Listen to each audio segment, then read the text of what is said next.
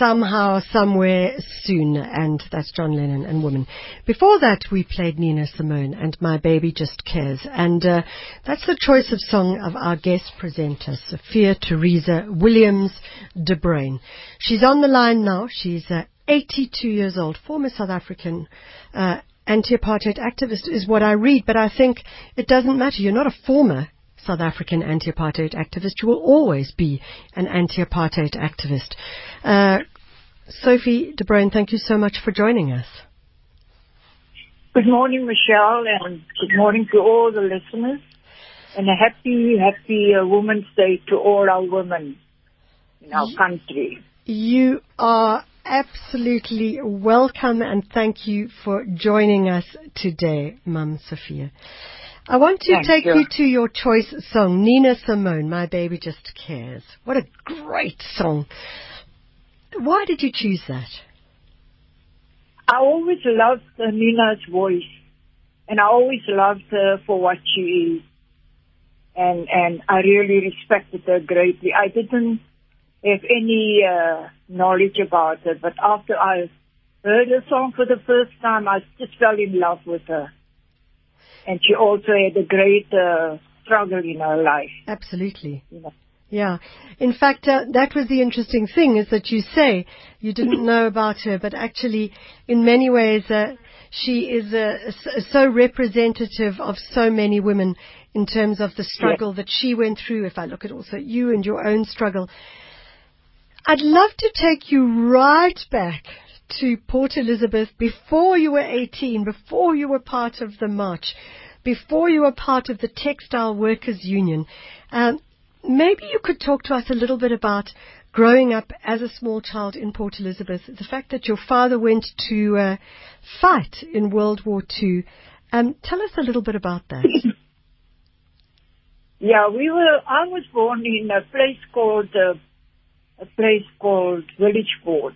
Yeah. And of course, Village Fort is no longer on the map because I was invited a few years back to SARS during this month of August, and SARS invited me to speak to the women workers there, which I did. And the person who was introducing me said, "And Sophie, I've read your bio, and I see you were born in Port Elizabeth in a place called Village Fort. I come from Port Elizabeth. Where the hell?" That's what I thought.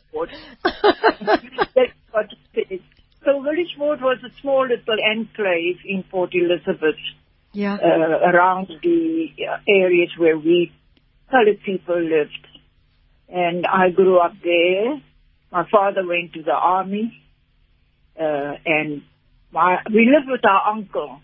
My father had a brother, and he was the older one. We lived in this old-fashioned house, very comfortable and large, spacious. And my uncle was a bit possessive. He didn't have children, and he was very, how can I say, not always nice to my mother. And my mother couldn't say. She was a very gentle woman. Yeah. And didn't like conflict. So she quietly went to an area where they were building a new township. They were developing it, and the municipality, and she signed on for a house. And during those days, things were still done properly. So her name went on the list. And as she went every other month to go and check how far she was on the list, and finally they told her that she's got a house now.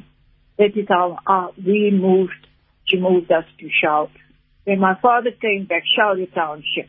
When my father came back from the army, he found away from his brother's house. Now, this house was their inheritance. My uncle and my father jointly owned this house. And he stayed behind. He didn't have children. He and his wife, my auntie Christine, lived in that house. And we moved on to Shout. That is where I was growing up and started understanding about the struggle. And there was this area called Corsten, where our and people lived. And meetings were held, and sometimes we would come across these meetings as children, young teenagers. And I was very impressed with what I heard from them. It just struck me so vividly. But I think it was also the compassion that my mother had, and also the way that she treated other people that were less fortunate, you know. And my mother used to cook pots and pots of soup, and people would come to my late father and ask for advice. He was a so-called learned man of his time, although he didn't have matric. And they would ask him to write letters for them, semi-literate people and so on. And my mother would tend to them, give them whatever we had, bread and soup and things like that. So that was part of my growing up.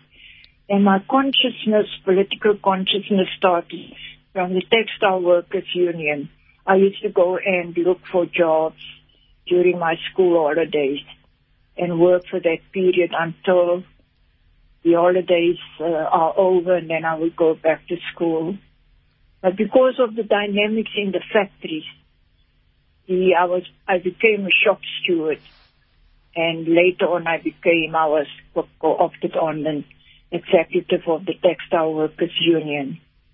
And then I just stayed out of school and continued being on that time it was stuck to the forerunner of COSATU of the day.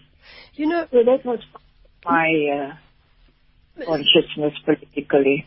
You talk about your political consciousness, Mum Sophia, and one of the things that I was thinking about when I was reading up about you was, if we look at the Textile Workers Union, just, I suppose I'm putting a lens on it, which is about the present day, just looking at how the textile sector and the textile industry has really been destroyed in this country, and what a great opportunity it could have been in terms of driving a sector of our economy. And I'm wondering about your experience in that sector and watching it in many ways as it was ultimately destroyed. The destroying of the textile workers, the textile industry, the garment industry, and all those industries came about as a result of the new dispensation. As you know, we trade all over, and everybody else is allowed to trade with us. But yes, you are right. You know, in PE, the industries was thriving. I remember when I got married in my early years, I still worked in a factory, but we used to buy, if I worked in a textile factory, I would buy for my friends, they would ask me to buy material. And I would buy so many yards of material for them. Suiting, it was called, you know, making suits for men, woolen and the other kind, which I don't remember anymore. But the long and the short is, I would buy them sometimes a whole row, and they in turn working in the shoe industry. They would buy me a dozen pair of shoes. So they pay me with the shoes, and I pay them with a textile roll. You know, it's equivalent. And so this is how we used to buy dozens by the dozen, a dozen panties for growing up children, for babies and so on. And you would help one another like that. And it was the motor industry, all industries. When we came back from Ethel in 1990, I cried when I went to PE to visit my relatives, to see how there is only shadows of the warehouses and all the factories that were so vivid and vibrant and growing and busy.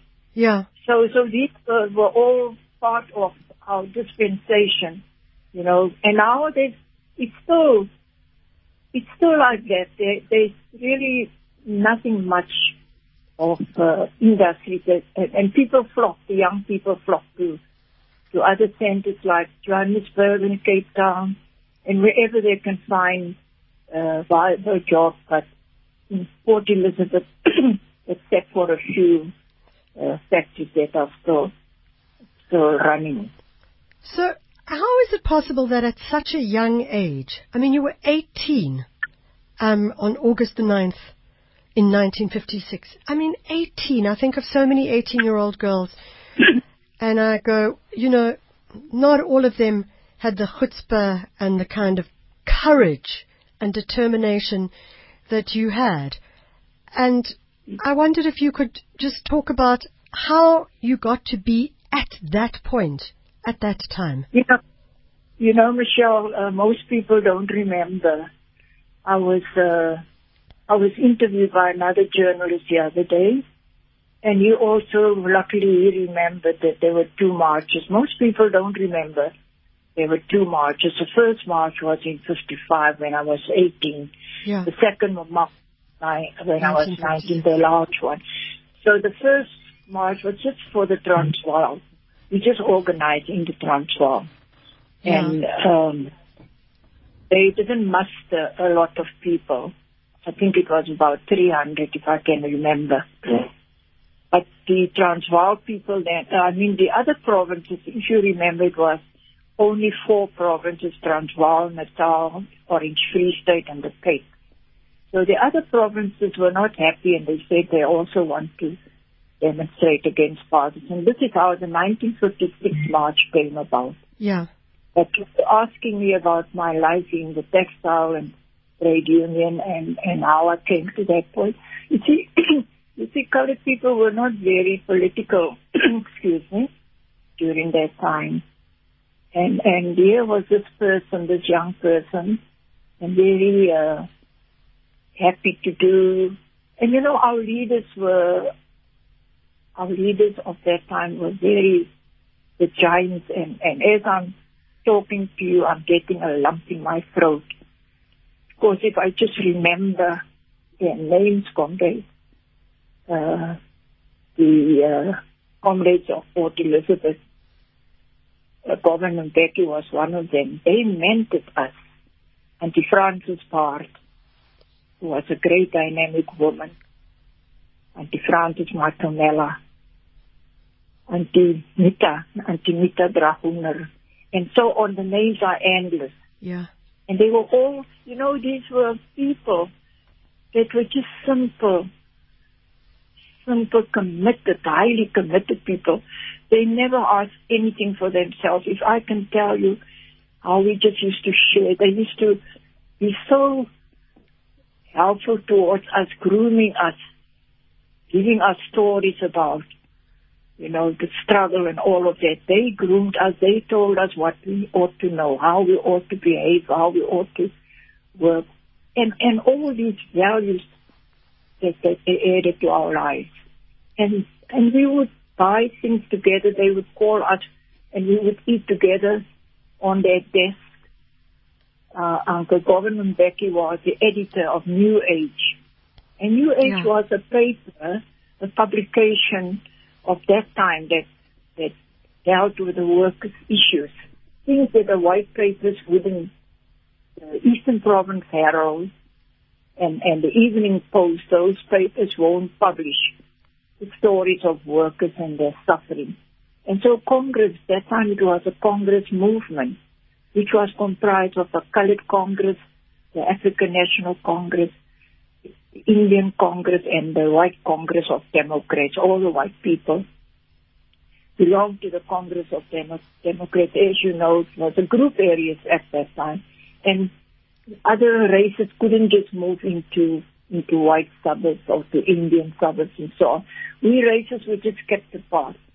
So this is how we worked, the Congress movement, and all these, the leaders of these different Congresses, they came together as leadership and discussed the problems of each Congress.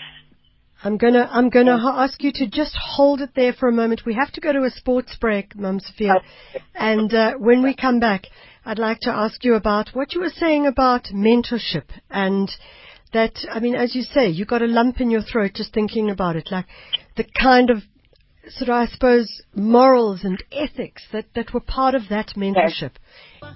So now there's a fabulous choice of song for you, Mum, Sophia. Yeah.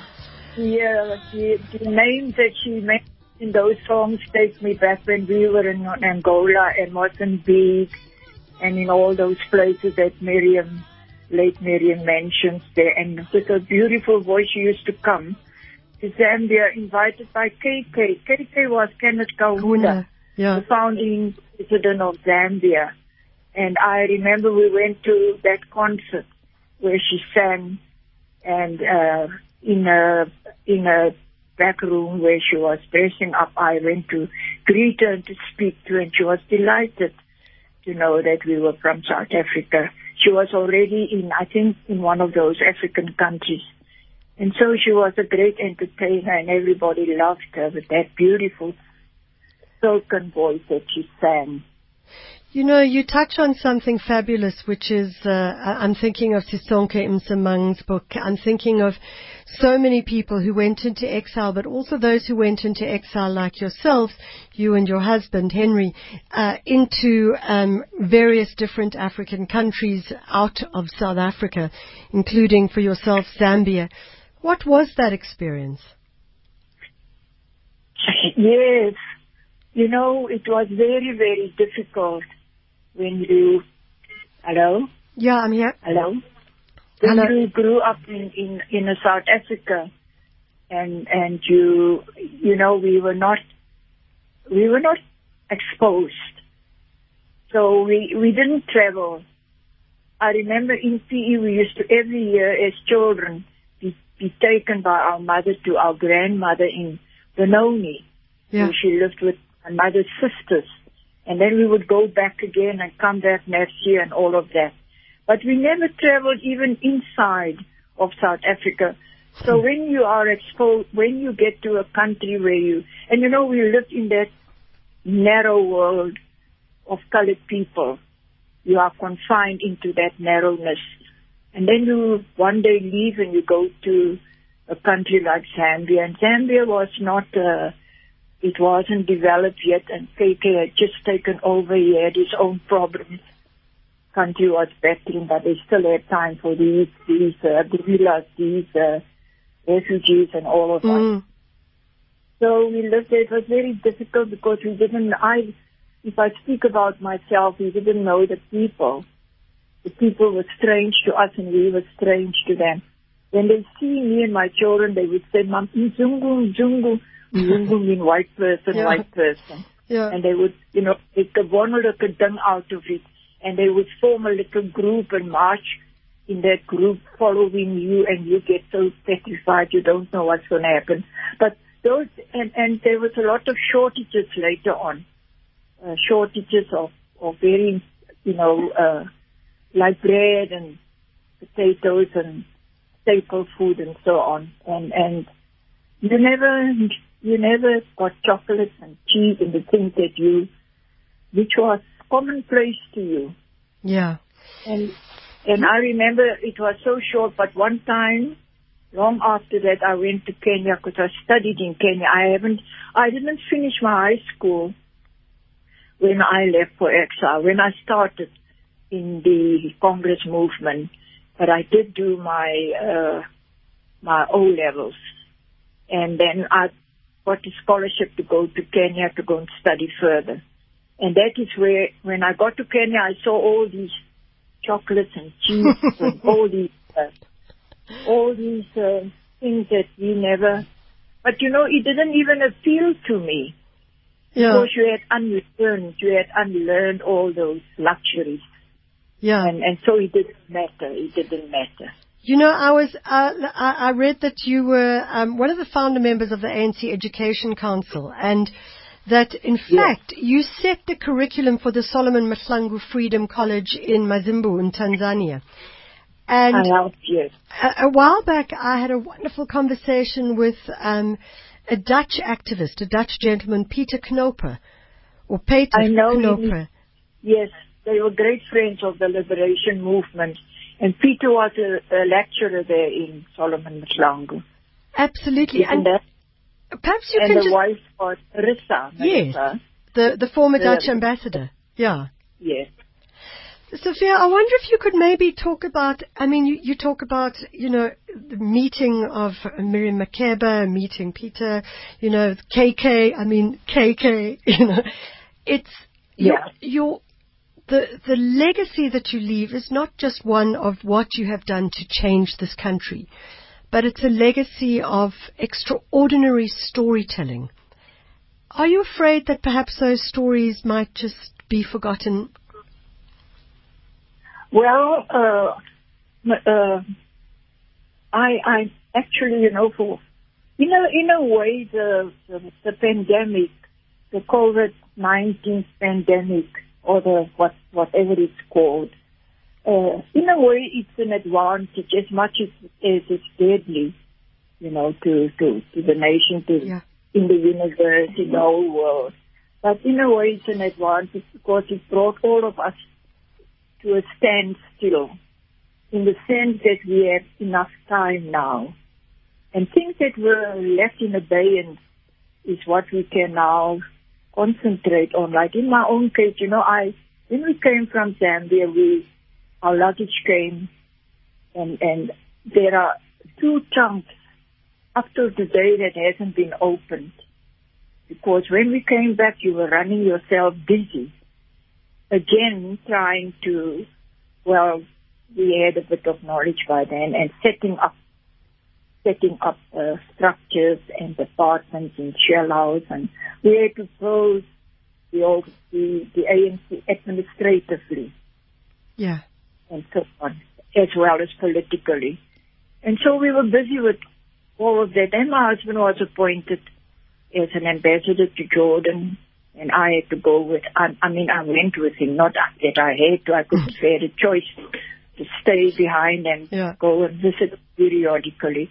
But the long and the short, I was in Jordan. I came back. I was in all these things, the legislature. Yes, yeah. Then parliament. You never had time for yourself and for your own families. And so you never had time to do things that you had to do.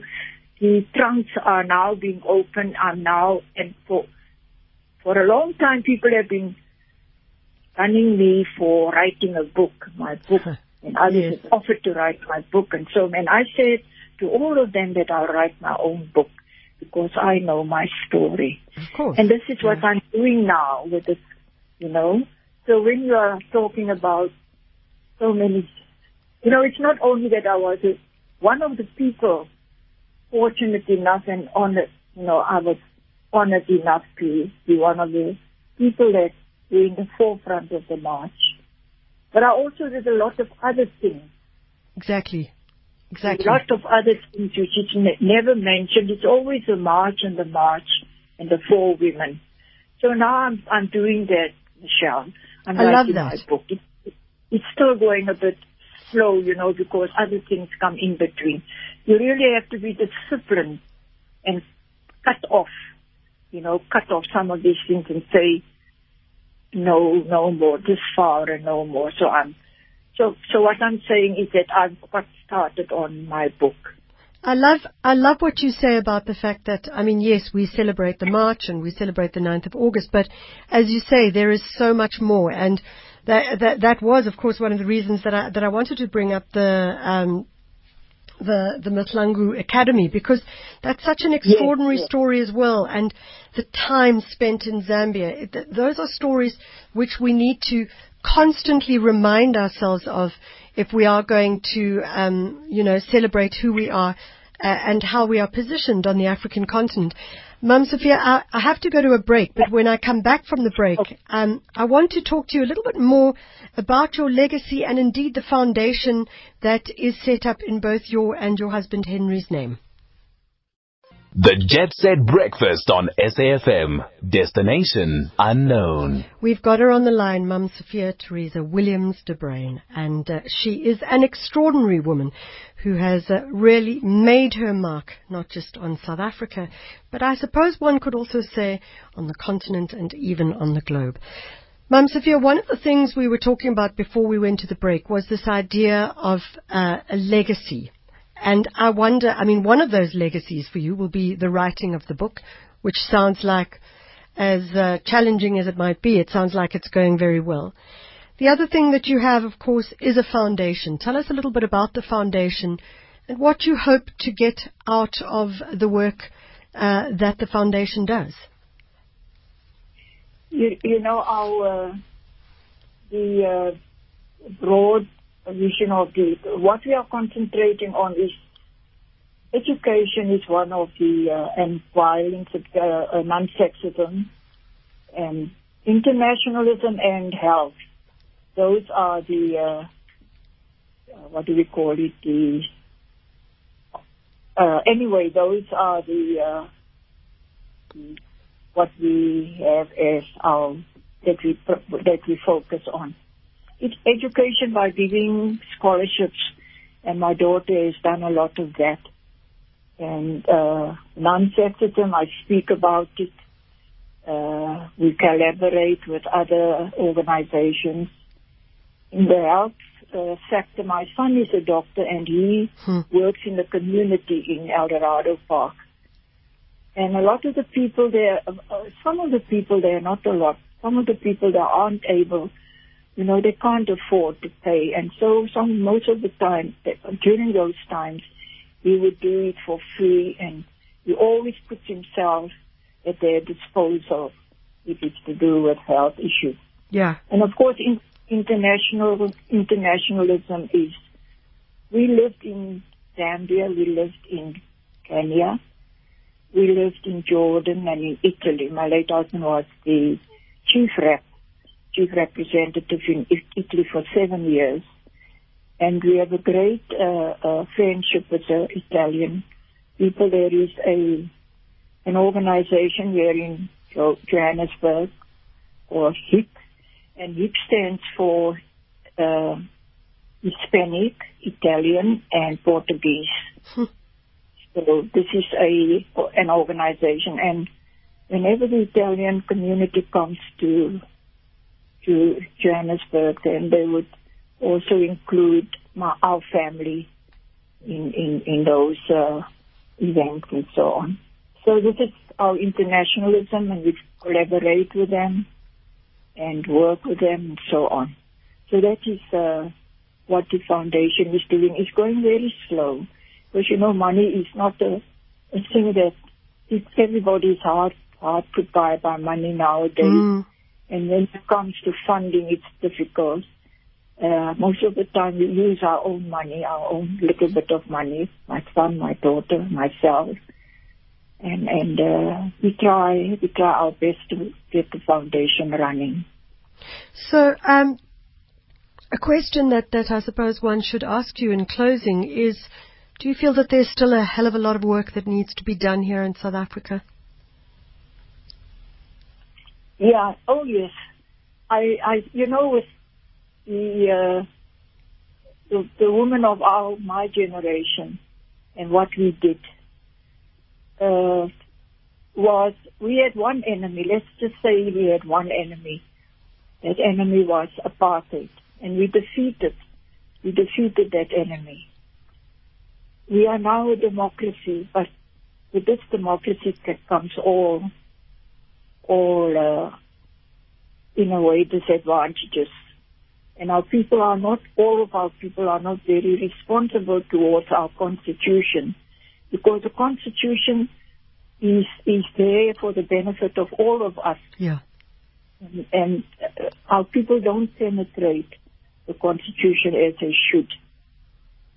And sometimes I wonder if the constitution is not too sophisticated for some of us, because in a way we don't respect our constitution. And we are known throughout the world of the best constitution. the long and the short is your generation, the young people that are there, we have already handed the baton over to you. And I often think deeply about how much work and how much harder your generation is going to have it. Because your enemy is not one.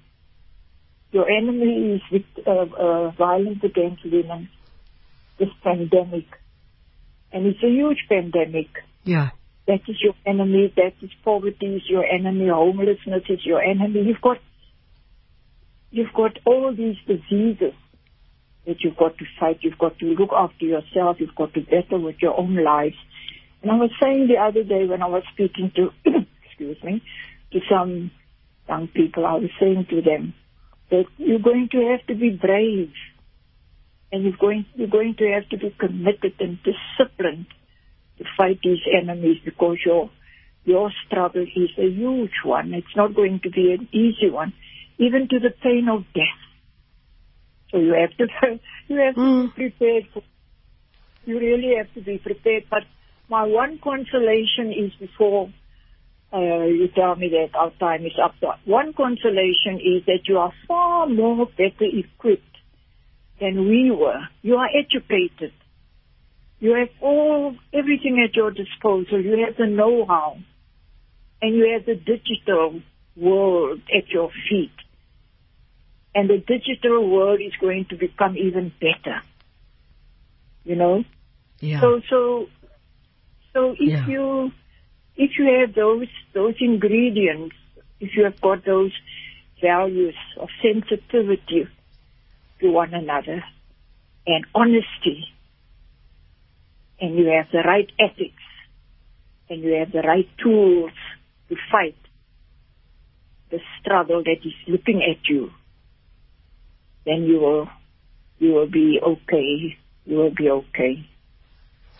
Mom Sophia Theresa Williams de Bruyn, I want to say thank you so much for your time.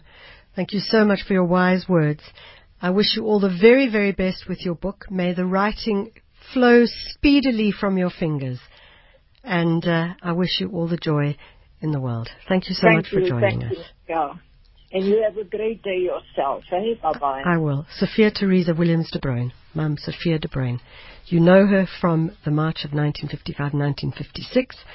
And now you know her for so many other things as well.